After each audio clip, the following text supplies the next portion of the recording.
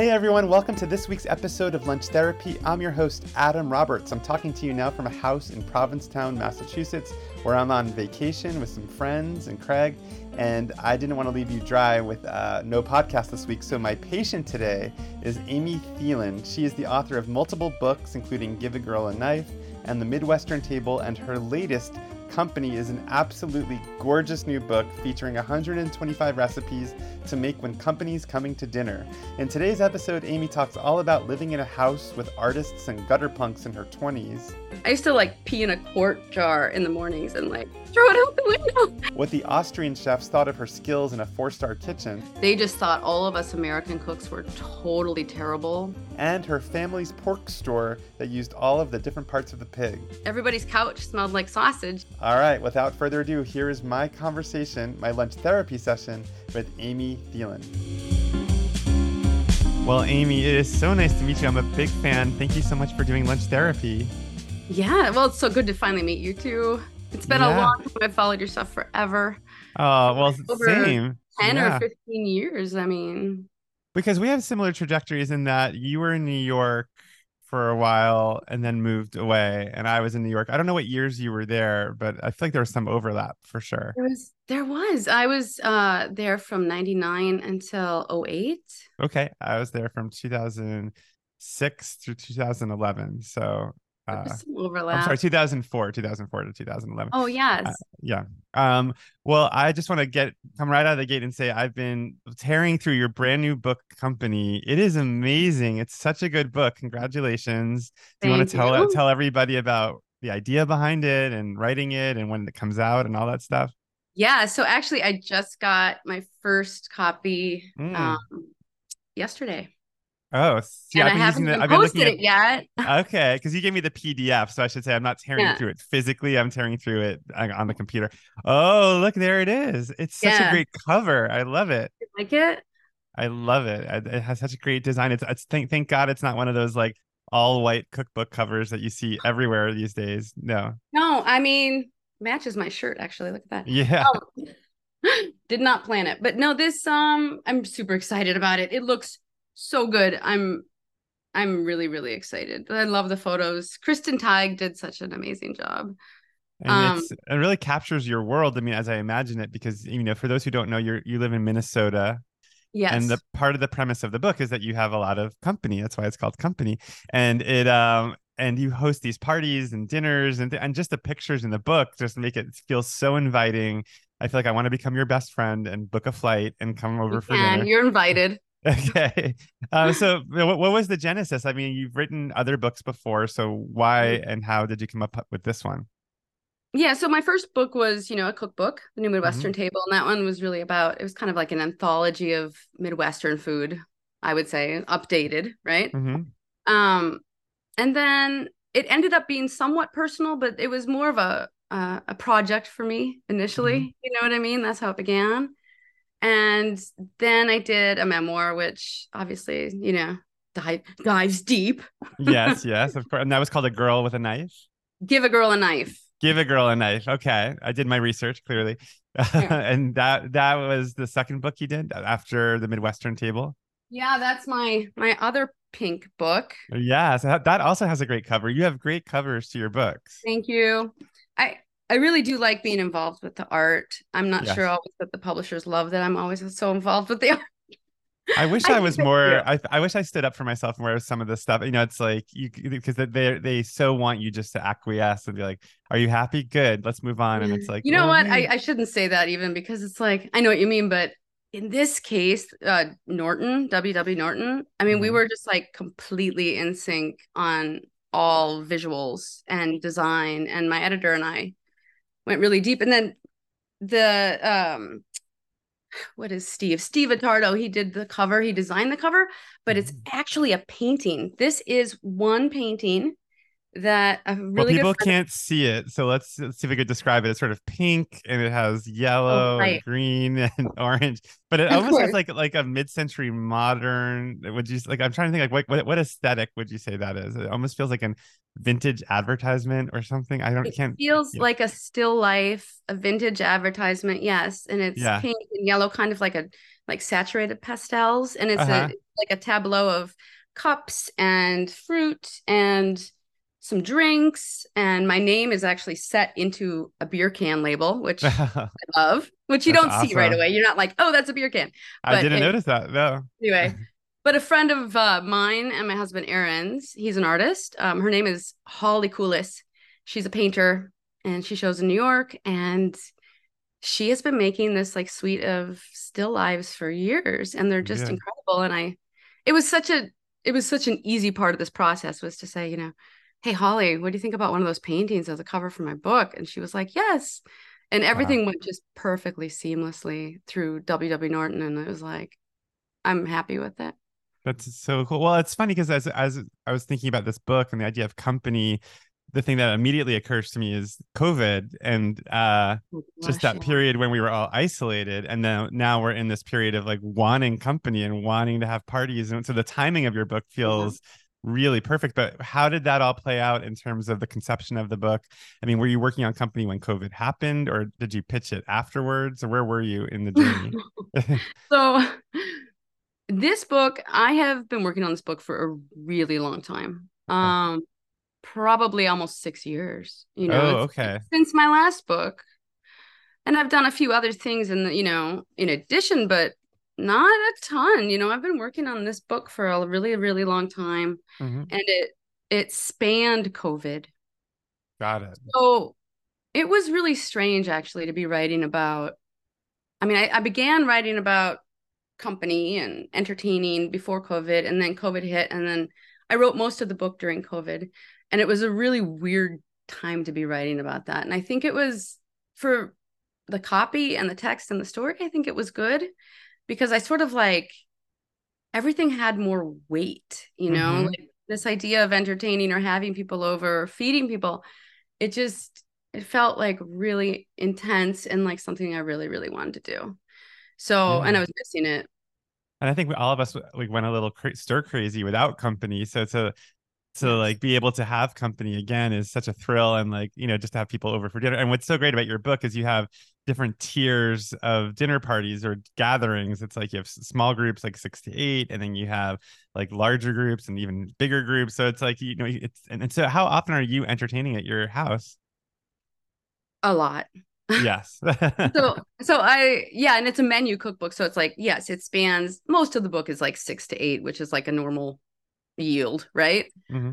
But then there are some bigger menus. There's like two menus for real big parties, like 20 people, which Yes. over the years, a lot of people have been, they email and they're like, well, I'm sure you get this question too. What do I do for this? What do I do for a Right. graduation party? Like your aunt is like, Amy, you got the recipe. Adam, you got the recipe. What am I going to do? This and that, And so this book kind of answers at the end. There's two menus that answer those questions too. But um, what did you ask me?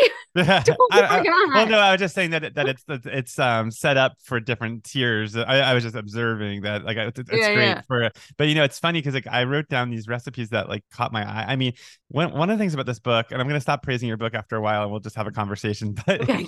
Okay, because it makes me really uncomfortable as much as I yeah, love it. yeah, we'll talk about that in your therapy session. But Okay, okay, it's okay, funny good. because it's like gathering food could have been like sort of just like chili or something, but every dish in this book is like something wild or like something unexpected. Like I wrote down like apple frito miso with or misto with peels, lemons, and sage, and apricot snickerdoodles, and pork stuffed barbecue chicken thighs, and crispy smashed chicken breast with gin and Oh, sage wow. stew.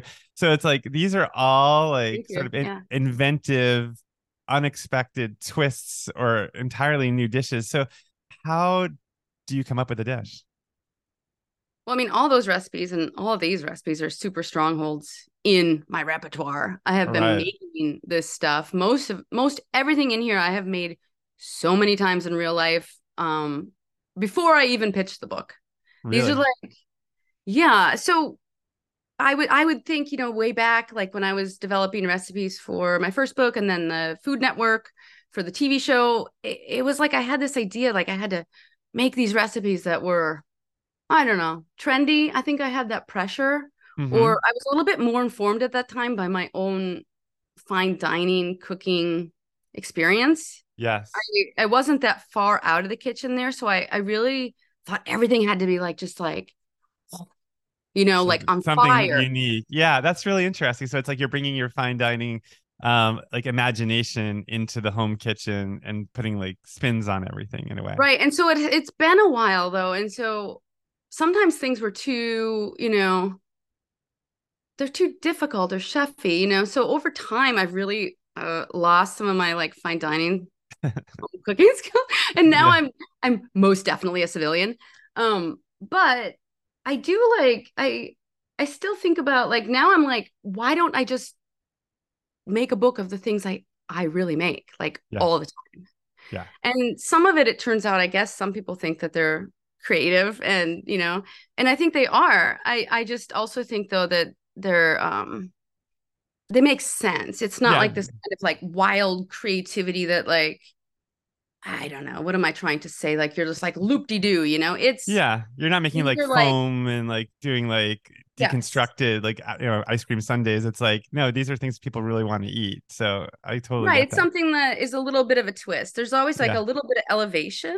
But there's such But I don't, imagination. I mean, like I wrote down like coffee with chartreuse and smoked almonds praline. Like, I mean, I'm pretty creative in the kitchen, but the idea of you just like going into my liquor cabinet and taking out chartreuse and pouring it into coffee and then putting chocolate. I mean, I mean, there has to. I think we got to go deeper here. Like, where did that even come yeah. from? How did you think of that? Well, that one, and I think it's in the head note as well. That one is pretty directly inspired by a story told in not the recipe so much, but like the a story told by Madeline Cameron Uh, in When French Women Cook, which is I think yeah, I have that book. Yeah. is it it's my favorite cookbook, I think. Okay. And it's a narrative actually. It Mhm. and that sort of makes sense. But there are recipes at the end of each chapter, and it's organized by her spending a year with different female relatives across France Hmm. and in different regions. And so it goes very deeply into the food of like the patois, the food of the Savoie, the food of, Auvergne. And I actually am forgetting which region that drink is from, but it's a story she told about we were up skiing and then we came home to, Tante Louise's house, whatever, and we and we had hot chocolate with chartreuse. Um, and that just always stuck with me. So that's a pretty direct lift as an idea. And then I added the smoked almond praline because I really like smoked almonds and I love to roll nuts in hot sugar and just chop them up. That's kind of like a really thing I do all the time. Well, that's Um, also inspiring to me. Like, I have so many old books, like old cookbooks, that like sometimes I pull yeah, them out and they feel dusty. But that's really exciting to me that like you were reading this like old when French women cook and just got so inspired. Now I kind of want to pull that out and like read it like a book. So you should reread that book. yeah, That yeah, book is fantastic. I have a lot of. I'm pretty nerdy. I have a yeah. lot of. Well, you wear I can show glasses, you. so You I want to mean, see? Oh, yeah. do I ever? You want to see my cookbook? I'll show Yeah, you. let's see. Okay. I'm gonna Oh, verbally describe like what we're seeing. So there's yeah. a shelf in a beautiful wooden room. Oh my God, they Mhm. have so many cookbooks. It's so funny because I'm about to pack up because we're moving to New York, and You my husband is are. like, I don't know if you can see, but There's more. there's a shelf behind. Oh, you have a lot too. Well, we'll pull this clip and put it on the internet. But my cookbooks, Craig, my partner, is like, you got to cull them. We can't bring that many books. Like, are Oh. you kidding? I was like, I've been culling this collection for a lifetime. I'm like, these are my prized cookbooks. So, Yeah, you're like the call is already automatic, man. This yeah. is I feel the same way and it's hard to get rid of them. The I worst don't thing want I ever to. did was I read that Marie Kondo book when it came out, The Art of Tidying Up. And like I went through all my cookbooks, like this doesn't spark joy. This doesn't spark joy. And I got rid of so many books. Now I'm like, wait, what did I do? Like I didn't spark joy at that moment, but now it would have sparked joy. So How anyway, well, many speaking how of many do sparking you joy, think do yeah. that you have? How many? Do you think Well, if you're counted?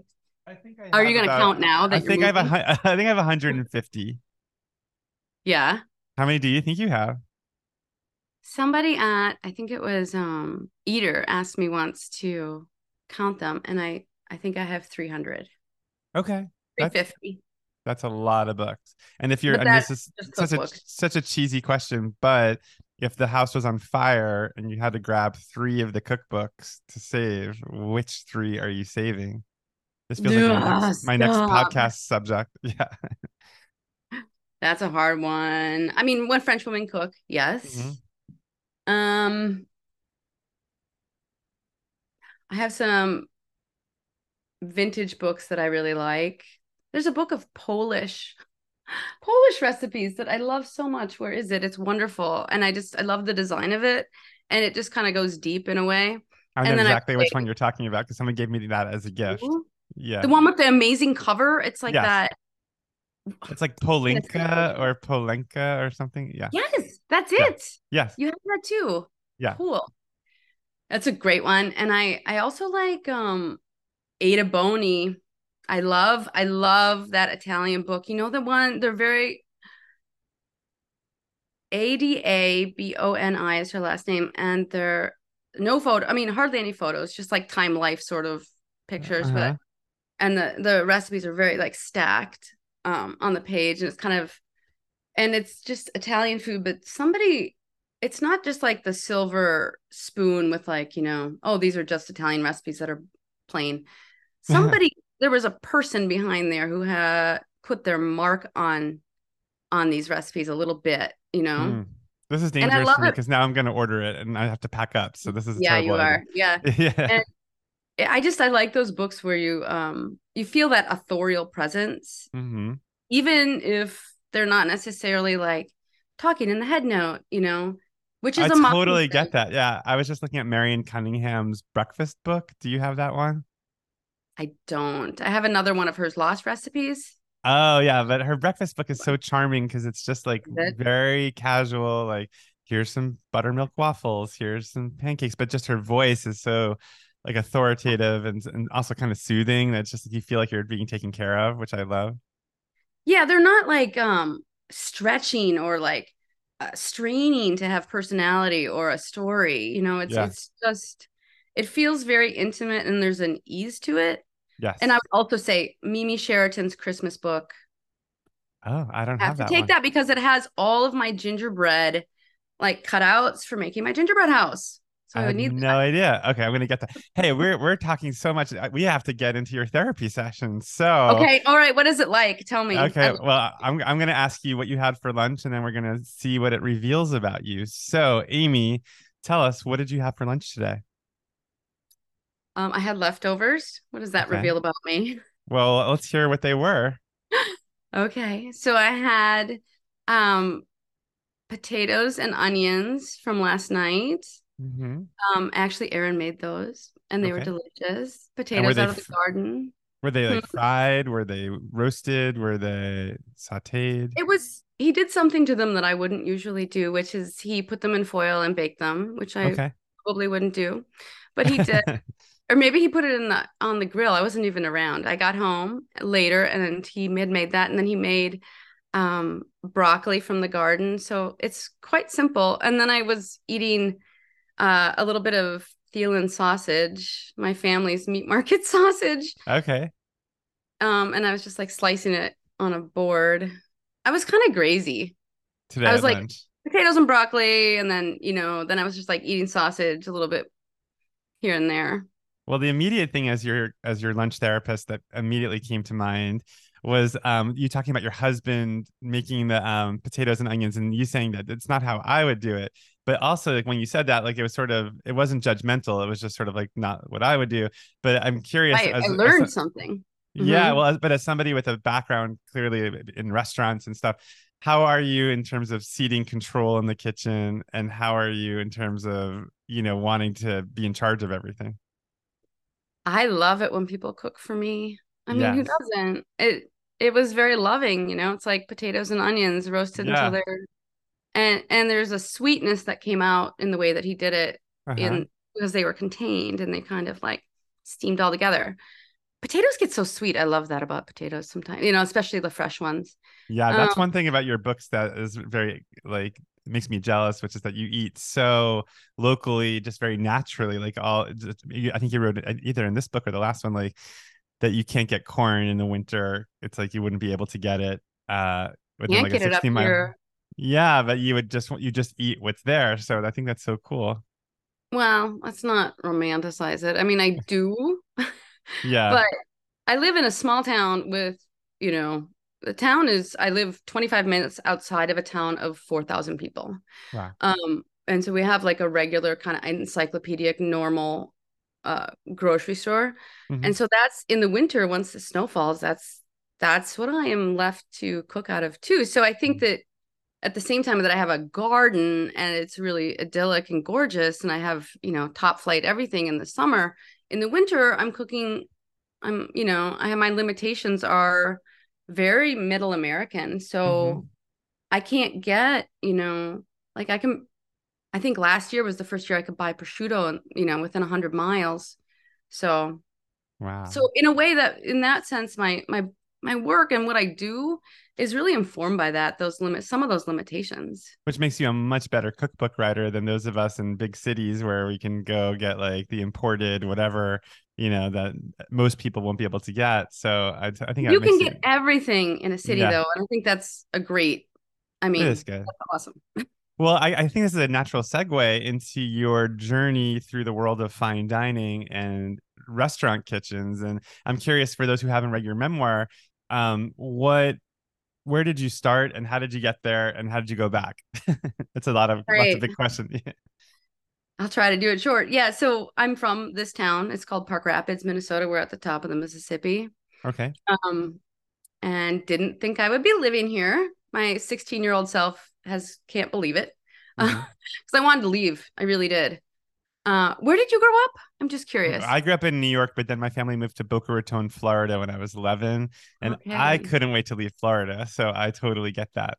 And did, Yes, I right? did. Yes, but New York is like I where I did grew up too. in yeah, I mean where I grew up in New York is not that like dissimilar from where I'll be moving in a couple of weeks. So I'm moving to Brooklyn where my Hmm. dad spent his entire life trying to get away from. So there's a lot of parallels in these stories of like being Hmm. drawn back to like your roots and wanting to go back to it. So I get that. Right. It's like you're kind of this like homing pigeon a little bit. Yeah. I Craig feel that. Craig my husband said that me going back to New York is like ET going back to his home planet. So that's which it's funny because LA for me, like I love LA, but it's been a struggle to sort of really vibe with the philosophy here, or just the overall like way of life here, which is very like body focused and fitness focused and Yeah. outdoorsy. It's like that's not me at all. Like I want give me like a good Yeah. like indoor space with a book and a glass of wine, and I'm happy. But I hear like, you. I hear yeah. you. I But do. I but always let's go thought, back to you though. Wait. So you ended yeah, up okay. So you no, I started there. relate. I Yeah. relate deeply because I always thought I would live in a city. I wanted to get out of here. Me and my best friends, we wanted out.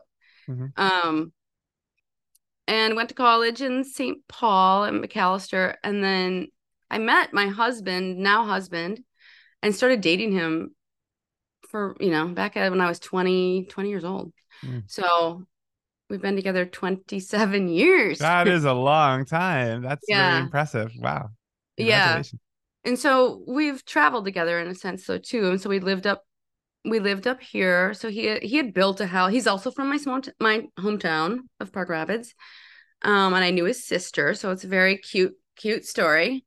Um, and then we moved up here to Park Rapids to like a cabin that he had built out in the woods on some land that his parents had bought for hunting or for camping. And there was no power and no running water. And at the time, my parents had just divorced. And that really wasn't done in the early 90s and the late 80s. My mom was really on the vanguard there. Yeah. And my parents, they handled it all right. And we moved to the Twin Cities, Minneapolis. And so because of though that loss of home that I Hmm. left when I was 16, um, I felt like there was like kind of like a phantom limb sort of Hmm. flapping out there, right?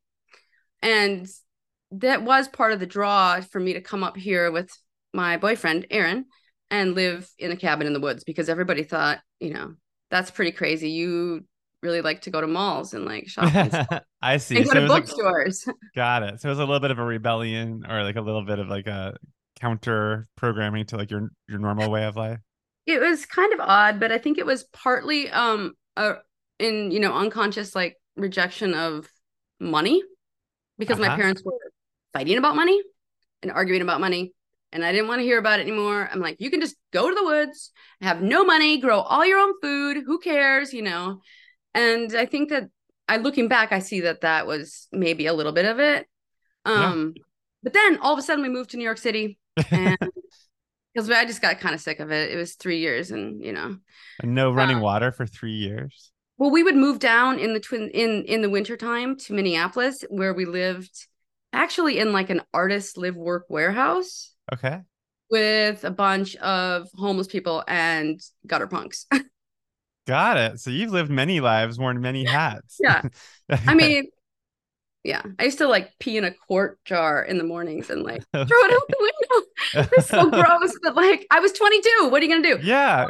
The I think bathroom was like on the seventh floor, we were you got to live your life when you're young and do crazy things, because then when you get old, it's like you're too comfortable and it's too hard to get off the couch. So I think it's all yeah. good. So wait, so you just moved to New York, and then did you immediately start working in fine dining, or was there a transitional period? I mean, kind of, because I went to a cooking school called now ICE, Uh-huh. um, and it's only a 5-month program. Was it the French Culinary Institute? Was that what it was? No, I didn't go to that one. I went to Peter Kump's. Oh yeah, okay. Yeah.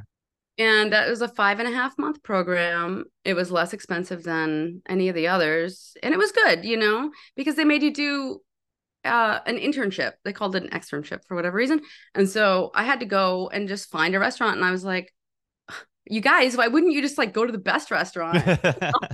So So I'm like, where did you go? oh, I went to Bouli, Yeah. which Is that how you say Boulay. his name? Is it Boulet? No, I've not. It's Bou. Boulay. But I Yeah. literally had come like from the deep country and I was like, I don't know. I just didn't know how to pronounce it. I pronounced it wrong at first.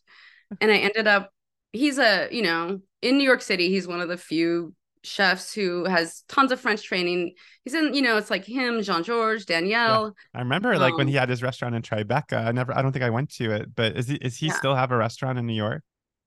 He has a test kitchen. Okay. Yeah.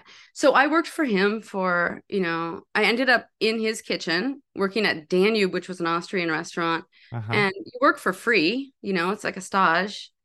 And it was a 6-week stage though. So it's like 6 weeks and they had just opened. They were working me like 80 hours a week.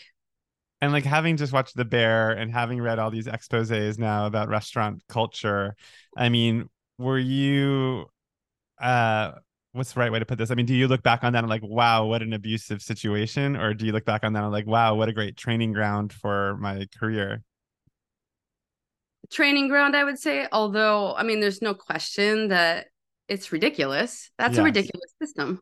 I mean, it's not sustainable. You couldn't do it forever. At the Mhm. time, for me, it worked. And it's obviously not great. I mean, I don't have anything against like working like that hard or working, well, 80 hours is just not healthy. Right. 70 though, I could always do pretty well. And when a place is opening, you have to have that, It's So like when you you're say 70 to 80, so like I'm just trying to even do the math, like 12 hours a day, 7 days a week six would days usually, so sometimes it's seven. so like that would get you to 70. Yeah, that's I mean, so you were just there from like 8 a.m. to like 8 p.m. or 5 a.m. Oh to 5 no, p.m. it's a longer than a 12-hour day though, because you get there at 10 and you leave at, well, when that last table goes through, which in New York City, as you know, people will come in at 10 o'clock and order the tasting menu, which is like, 8 dishes. So, and Boulay, everything was, he's a great chef and he's really taught so many of New York's really great chefs, Did like, Anita Lowe work there? yes. Because I cooked with her for Um, my cookbook, and she told a terrifying yeah. story where What? she was like standing on like a counter trying to put something away, and then she stepped down and put her entire leg in like a vat of boiling like veal stock, and like not only injured herself but also Burn. ruined the stock, which Well, might have been the bigger issue for David Boulay. um, I feel like I had heard that story, either her tell it or somebody tell it. yeah, that's Yeah, I felt so crazy. bad for her. That's really a nightmare. So when you were But there and you he's very came from culinary, creative. He's a yeah. very creative chef. He's kind of known for that, for being improvisational. Hmm. And when you're a cook, it's a real pain in the ass because he just like drops, stuff on your station mid-service and is like, prep this, let's do this, we have a Hmm. VIP. And it's like, whoa, that's insane. And when I worked for the other chefs, like I worked for Don George and I worked for Danielle, and I learned something different at each of them, right? Hmm. And I worked for Shea Galante too. Yeah. But it was good training to be like dropped into the fire and have that kind of improvisational, real artistic thing, because I thought that's just how it was. And what was it like? I just have to ask because we were talking about when French women cook, and I'm just Yeah. thinking about being a woman in these very male-dominated French kitchens. I mean, what was that like for you? Well, it's very sexist. Yes, I'm sure. Yeah. I mean, did you feel like that you were treated differently than the male chefs that were at a similar level, or did you feel, you're nodding, so I'm going Yeah. off that. Yeah. Yes. I mean, absolutely. I mean, there weren't very many women in that kitchen.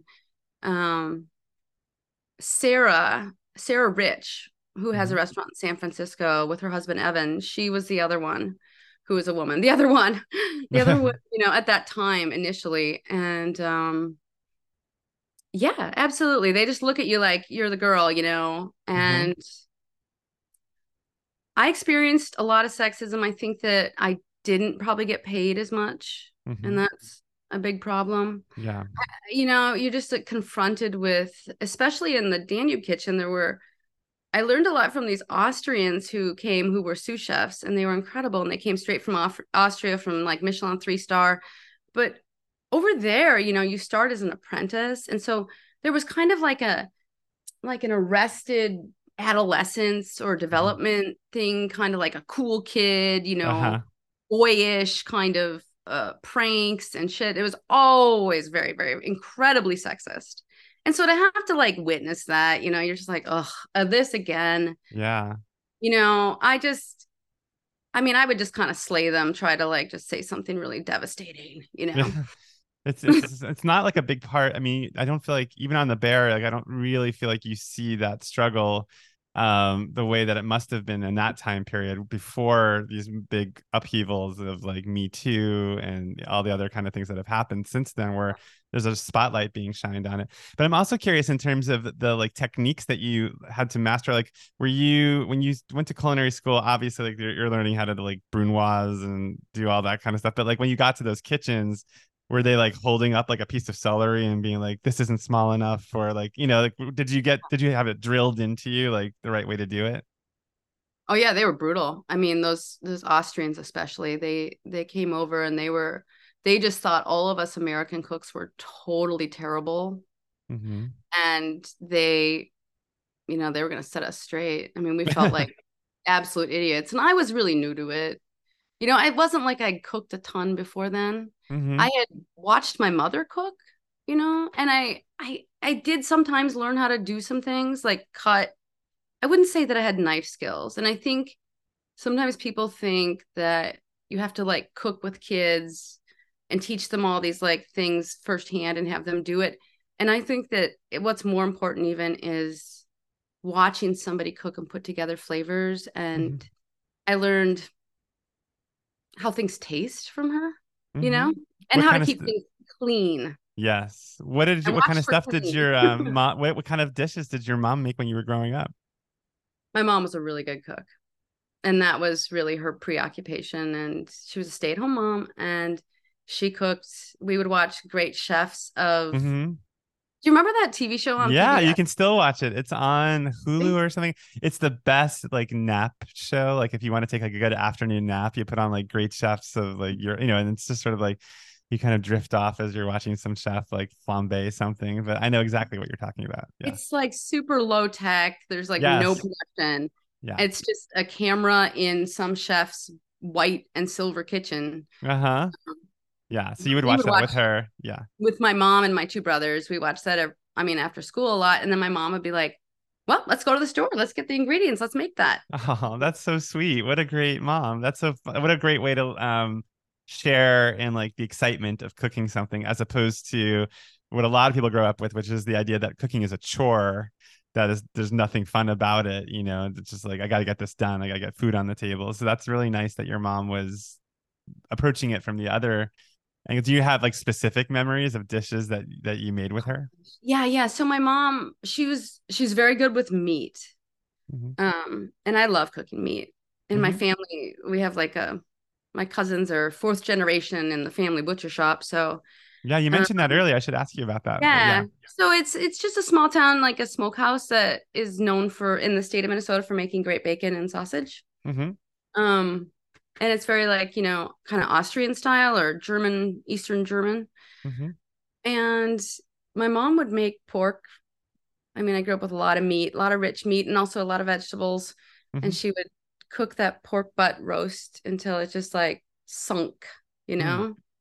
And it was very juicy. And she, I have memories of that, and she would make gravy because we are in the Midwest, but Hmm. I didn't grow up with like the casseroles and the Right. jello salads and the things that a lot of people around me did. Hmm.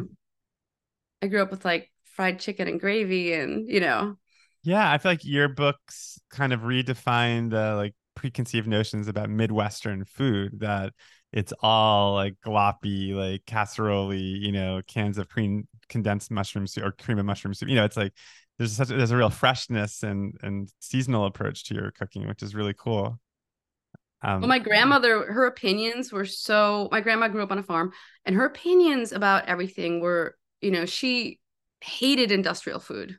mhm, She grew up through the Depression. She absolutely hated it, didn't trust it, didn't even trust bleached flour, mhm, didn't trust all kinds of stuff. So, and then my mother, I mean, the force of my grandma's opinions was so strong that my mom also had that. And so in a sense, she kind of like my mom sort of missed the 60s.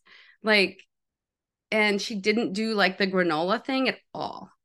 Like we got were it. still eating like cast iron pan. We're on the farm.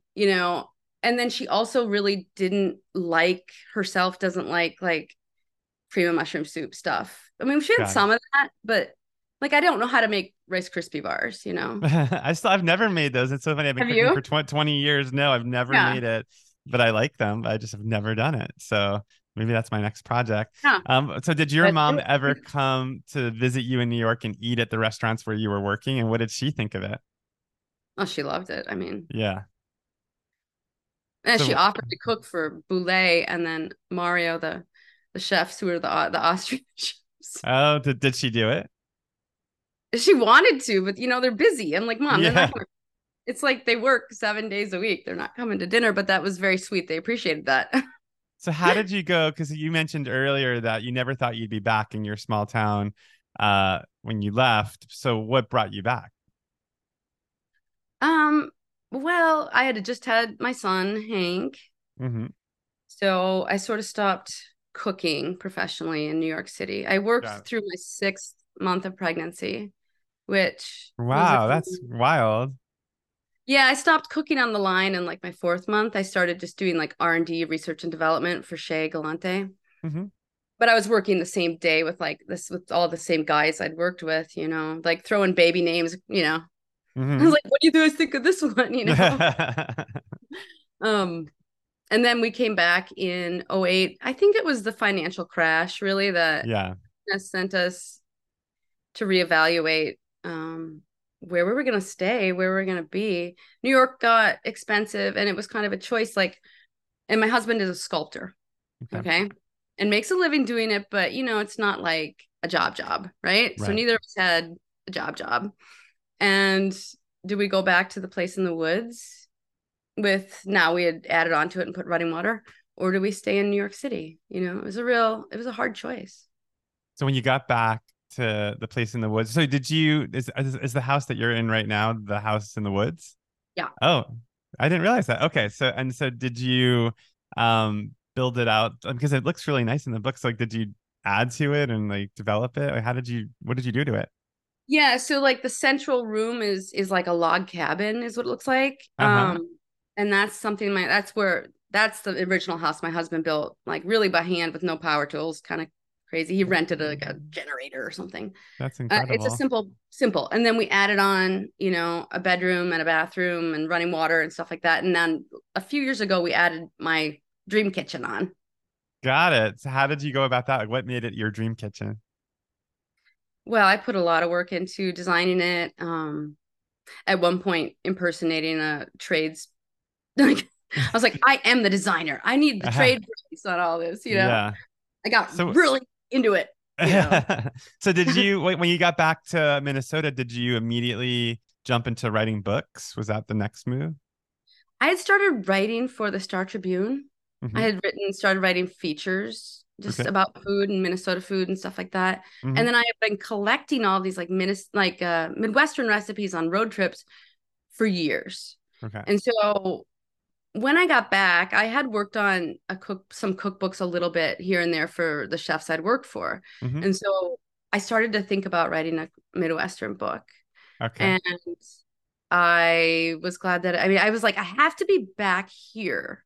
Like, I felt it was really important to get to soak up the atmosphere Yes. and to have the stories of like my neighbors and family and different people. And we road tripped and found recipes and cool stuff and met awesome people Do you for a know long time. Vivian Howard? She has that Yes, PBS I show. love her. I don't know her in person, but I love that show, and I just love it sounds like a very similar narrative where like she was from the South, she went to New York and worked at fancy restaurants, and then she got pulled back to the South, and now she sort of brings that sensibility. So I love those stories of like it's almost like it's like a hero's journey, like in a myth like Star Wars or something, where it's like you go off on the adventure, but then you come back and now you're like wiser and you've learned things, and not to sound very Hollywood here, but that's sort of No. what it sounds like. Yeah. Oh, it's absolutely that, but except for it was really like a kid of divorce who, Mm-hmm. moves back to find because you can't just shake that home. Yeah. And it was that nostalgia is just dripping with nostalgia. I've always been that kid, very dramatic. Do you What feel about like it? you can get that back when I mean, is that why you're moving home? Can I ask? Yeah, turn the tables. Yeah. I'm actually very keen on not recreating the past in New York. Like I didn't want to live in the same neighborhood. Like we were looking in Park Slope, which is where we used to live. And then I was just like, I can't go to the same coffee shops, the same Yeah. restaurants. So we're moving to Borum Hill. So it does feel like new. Like even though it's still Brooklyn, it's like this is a new neighborhood and a new experience. And it's not so much the past or like as much. I mean, it's more about just like knowing what I like. That I just Mhm. like the vibe of New York. I like as much as people think New Yorkers are standoffish. I find it to be the opposite. Like I felt like in LA, people on the surface are very friendly and outgoing, but like deep down, they're like ready to cut your throat if it means they're going to move ahead. Whereas in New York, I feel like people might be gruff and might be pushy, but if you like collapse on the streets, the crowd of people come to you and lift you up. So I think there's more of a, Yeah. a community mindedness in New York that I really crave. And also it's just very isolating in LA. Like you're just in these little pockets, like we're in our apartment here. And it's like for me to go see people, I have to get in my car. I have to drive to, the grocery store, drive. Whereas in New York, you literally open your door and there's life everywhere and you run into people and you see. So I kind of really miss that. So um, I hear that, you. yeah, that's sort of my thing. But I was going to ask you about raising a kid. Was there a Yeah. factor when you had your son that you didn't necessarily want to raise him in New York versus raising him in Minnesota, or is that not a factor in the decision making? It factored in. I mean, it's just easier. Yes. It's so much easier to raise a kid out here Uh-huh. where, like daycare was cheaper and then we hardly used it because we had Hmm. grandparents here who were watching him. And so he's got like these, the allo parents, right? Like Yeah. that second level of, my brother, his uncle and his, my parents and Aaron's parents. And that's definitely was, you know, And also the attractive. values. I mean, like my friend Diana has kids and they live sort of in the suburbs outside New York. And she said like she didn't want to raise kids in the city because it's like they can be spoiled. Like, just like you're exposed to so much um, privilege in certain pockets of New York. And it's like, I feel like, Yeah. living in a place where it's like people aren't living in penthouse apartments or, I mean, not to say obviously all of New York, but like, there's just so much wealth in New York right now that it could be a little True. unrealistic about like what life is really like. Um, Yeah, yeah, and this is not a rich area, yeah, and it's a summer like lakes, touristy area for the summer. We kind of blow up, but and there's yeah. some nice, fancy cabins and stuff. But it can be feel a little bit gritty at times too. There's a That's big good. potato plant. It is. It's good to have all of these class, that exposure and that feeling of belonging to, to be Hmm. able to move between um all kinds of people and meet Yeah. anyone. But there's like, the biggest French fry factory in America is in my hometown, like, Really? hmm, I didn't know yep. that. So do you ever Yeah, get we French make the fries from them? fries, man. We make the fries. We're famous for that. And that's local food around here. If you go to the Hardee's, people would always say, they're like, our fries taste so much better at Hardee's. I'm like, they're frozen. It doesn't really make sense. But That's really funny. we So are proud. yeah. So what was I going to ask you? So you mentioned your family's meat business. So can you Yeah. tell us a little bit about that? Like, was it on your mother's side, your father's side, and was it how far back does it go? Well, this is kind of embarrassing, but it's on both my mother's and my father's side Okay, I'm doing the math. Got it. Okay. because uh, Yes. my parents are from a town of 1,000 people. And my mom and her sister Renee both married Thielens. Oh, So interesting. yeah, Okay. it's like seven brides for seven brothers, right? Okay, got it. And so my cousins are, my second and or my third and first cousins. But it's not And like they but love it's not like your parents themselves were cousins. They no, were no, just no, no. There's nothing weird that where Okay. I I was don't gonna mean to say if like it sounds like very like royal, like British history. Okay, got it. no. Yeah, There's nothing weird genetically. It's just like when you ask me which side, I mean, how else do I explain it? got Both. it. Yep. But who started the business? So my great uncle Phil started the business in 1922, and Wow. he had a furniture store, Thielen Furniture, and then he wanted to sell more furniture, and so he started a meat market in the back of it with a recipe that was not even our family one necessarily. It was like his employees, his right hand man's, but everybody was from that kind of same area in Europe, which Mm-hmm. is like what is now probably Czechoslovakia, kind of those borderlands, Mm-hmm. Austria, Germany, right over there. Um, and so it's that style. It's a little bit, it's cold smoked. And I mean, he sold a lot of couches, like everybody's couch smelled like sausage, and Mm-hmm. So did you dogs did are like going insane everywhere, it's like, ah! so did you grow up like going to the like I mean I'm just honestly I'm thinking like Charlotte's Web like I'm thinking like I know it is.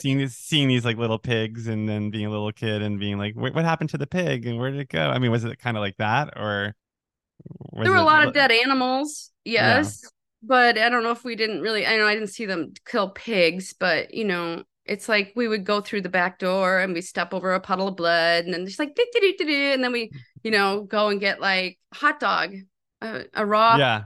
wiener. I've I think eaten a that's lot of nitrates but really good meat, and it's not salty. It's really well done. So, yeah. I've I was eaten a just lot of hot reading dog. that the New York Times review of Misha in New York just opened, which is Alex I read Stupak's restaurant. that. Yeah, and it's like a $29 hot dog, but I guess he It makes it looks pretty good. it looks really good. So, but to bring it full circle, when you are working on these books and working on this brand new one company, how do you surf the wave of like your knowledge from fine dining versus like your homespun like education from your mother? Like when you're writing for other people, like do you find you have to like pull back or do you feel like yeah, how do you deal with that? Well, I mean, this book has a bit of a range in it so Yeah. that it appeals, and I hope that people will find something. And it's not just written for like one kind of a home cook. It's written on two levels, really. There's a lot of simple vegetables, Uh-huh. served at their peak and just like boiled in salted water and salted, buttered, like simple. But I'm writing about like when do you pull the vegetable from the water, which is really fine dining, that's Yeah. we teach you that, but it's also like a farm, you know? Right.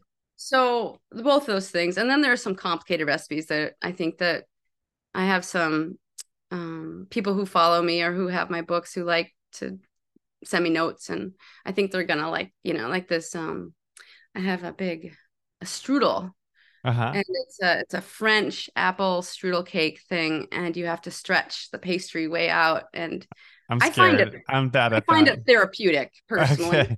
I'm only now getting better at pie because I used to be very timid when I would make Yeah. pie. And now I'm like, okay, I'm just gonna do it. And like partially I think I was scared to add too much water, but by being so scared, I wasn't adding enough water. So then I would have like a very crumbly dough that would not roll out. But it's like it's funny when you mentioned like farm cooking versus fine dining because I've watched like episodes of shows where like Daniel Boulou will go back to France and you'll see the farm where he grew up and you'll see that he grew up on a farm and like, that it is like all this fine dining actually starts like at the same place that you're wound up in a way. Like it's all about the ingredients. It's all about, you Yeah. know, trying to make your grandmother's food into something that feels worth all that money.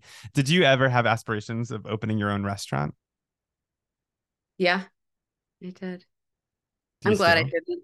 Yeah, I mean, probably saved you a lot of anguish, I'm sure. I mean, I kind of dream about it still. I dream Yeah. about it, but I don't. I don't know. It would be hard. You'd have to really have a lot of people who employees, you could really trust. Otherwise, you just, I don't know. It's scary, but I don't know. Well, look at Ree Drummond. I mean, she has sort of like opened like I guess like a hotel and a restaurant where she lives. The Yeah, so did Molly pioneer. Ye. Oh Molly yeah, Ye, my neighbor. she's your neighbor. Yeah, but Kind just of. that idea of like bringing the world to you as opposed to like trying to go to a huge city and like making your mark. It's like there's something cool about I think like planting your flag where you're from and then just putting out the beacon like come to me. Like would you ever do that in the town where you live? I've thought about it, but I don't know. I haven't pulled the trigger on that. I used to Yeah. cook a lot of classes out here. Um, so Hmm. for when we first got back from New York, I kind of ran like an illegal supper club for a while. I love that. That would be so fun. I kind of want to do that myself. You should do that. Yeah, maybe I will. I mean, what about having like total strangers in your house that like, what if like one of them is like really weird and like you don't know how to get them out of your house? Well, at the time, I guess I was just naive. It worked out. Yeah, I mean, honestly, like that's the thought I've had. Maybe I'm too neurotic, but I'm like, what if there's somebody here who's like, I invite people to buy tickets and it's just like a total like insane person. Well, but you've been on the internet for a long time, and so people could follow you and find you. You know what I mean? And Yeah, I'm not saying that to like make you scared. You should do it. But like at that time, think back, it's like 2008 and 2009. yeah, I mean, I barely even put it on the internet. It was mostly word of mouth. So that's a different right, thing. But yeah. I'm just curious, I'm kind of like, I've been so isolated for so long out here. And I wonder, like, how much do you cook at home? How many times do you have dinner parties? I'm hoping that going on tour with this book, I get to hear other people's stories because Yeah, I mean, I in my cook own head here. all the time. So that's why this book was so nice because it's like, oh, so many good ideas. But I host all the time. I mean, I love it. And it's actually one of the crazy things about our new apartment in New York because we Yeah. one of the main things is it has to have a nice kitchen and it has to have room for a dining room table.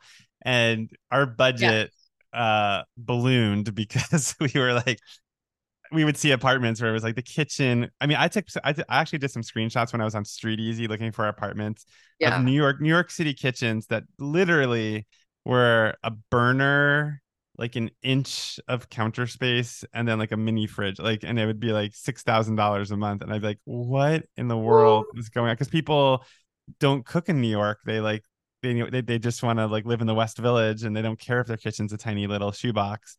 But now we found the one that we want. So you'll have to come visit in New York and we'll cook I together in think my new kitchen. I would love to. And I think I saw it on Instagram. It's a nice kitchen. It's Yeah, big for New it's York real. City. It's dreamy. Like it's to the point where like, how did we find this? Like, I've always had good luck because I think I'm like insanely persistent when I go on like those apps to find a place. Like I will be on it literally every second, nonstop, loading it up, and to the point where I was doing that. Like Craig had to be like, Adam, step away from the computer. But then sure enough, we were like at the hotel and that thing popped up and I was like, let's go. Like it's 10 minutes away. And we went to the open house and we were just like, gotta take it. Well, Amy, this flew by, but I have to ask Yeah. you my final question because every podcast begins with what did you have for lunch, but it ends with what will you be having for dinner tonight? I am making crispy tofu Okay. with stir fry with beans from the garden. Yeah. Yep. And is it And rice in my rice cooker. I have, the garden, my garden's really just pumping right now. I'm gonna put a couple of eggplant in there too. So kind of like a can you Chinese. show us your garden from the laptop or Oh, with the yeah. wife? This will be great. Okay, so I'll Yeah. try to describe it. We'll do this at the I'll put this on Instagram for those who are listening. I'm gonna put this clip. So we're going through Okay. the house. This is your dream kitchen. Look at your kitchen. Amazing. You got a giant island. This is my wood stove. I've Oh got my my gosh. 70s chair in front of it. You can't see it. It's a Why wood would stove. So in the winter, oops, gosh, sorry. yeah. Ah, Wait, mirror. there's the wood stove. Okay, so the wood goes in where underneath the where the oven is? The on your screen, like the right side's the oven and the left side is the firebox. Oh, wow. See, this is all very like high tech for me, but that's very cool. And I love the yellow and Actually the very brick. low tech. But it seems high tech to me. Got it. It's like ancient. That's what cavemen would do. They Yeah. would use wood. Okay, so this is. I mean, I feel bad for people who are just listening to this, but we're looking at a beautiful house, and now we're looking Yeah. at a kitchen. Now we're going out into the garden, and it looks like what time is it there right now? It's Is it 1 o'clock. 1 o'clock? So we're just 2 hours different. Mhm. Now we're in So the backyard. my flowers. Oh my God! And Gosh, then I'm do like you? a dizzying filmmaker. Like never, Yeah, we're making all of never. us very nauseous. I'm sorry. Yeah. I know I'm not so great at that. So So you are here's the outside. garden, Oh my, it's enchanted. There's a wooden gate. This feels like the wooden gate. we're like in Hobbiton or whatever, like Lord of the We're Rings. in Hobbiton. Yes. I can't even And get it open. It's so full. This is asparagus gone to seed. with And all so the you can it looks see like dill. it looks like dill, but that's asparagus. I do have dill too. So what do you do with it when Um, it's gone to seed? You just let it grow out and you just let it don't go. yeah, Let let it it be. go. Okay. Um, so these are all that's the dill. With the flowering dill behind you, like the Yeah. yellow. Okay. Yep. And so And that's the little hut that I work in. okay, very cool. And for Very those who nice, can't right? see, there's a Yeah. little hut behind her and lots of flowering dill. So In the garden. do you Yep. maintain this garden yourself? Do you do all the digging and planting and Mhm. growing? And wow, that's Yes. so cool. I do a lot of the harvesting. I do all the weeding. Aaron does the bed preparation and a lot of planting and watering. It's Nice. a lot to it. It's a pretty big garden. What are we looking at? It's probably like 40 feet, 45 or Okay. 50 feet almost by like 30 for So 35. what's coming in right now that you're most excited about? Well, we were kind of late on these. Oh, look at the sun come. These are fava beans. Ooh, that's so See cool. those?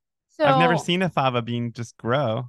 yeah, and they do And they're really well pods. in the Yeah, because north in nice. Minnesota, because it's so cold here. So they grow in like these pods that look like sleeping bags inside. They're very fleecy and Yeah, and then you have to boil them and pop them out of their little shells, Mhm. right? Yeah. So it's a two-part process. That's why they haven't really been that popular for like the last 200 years.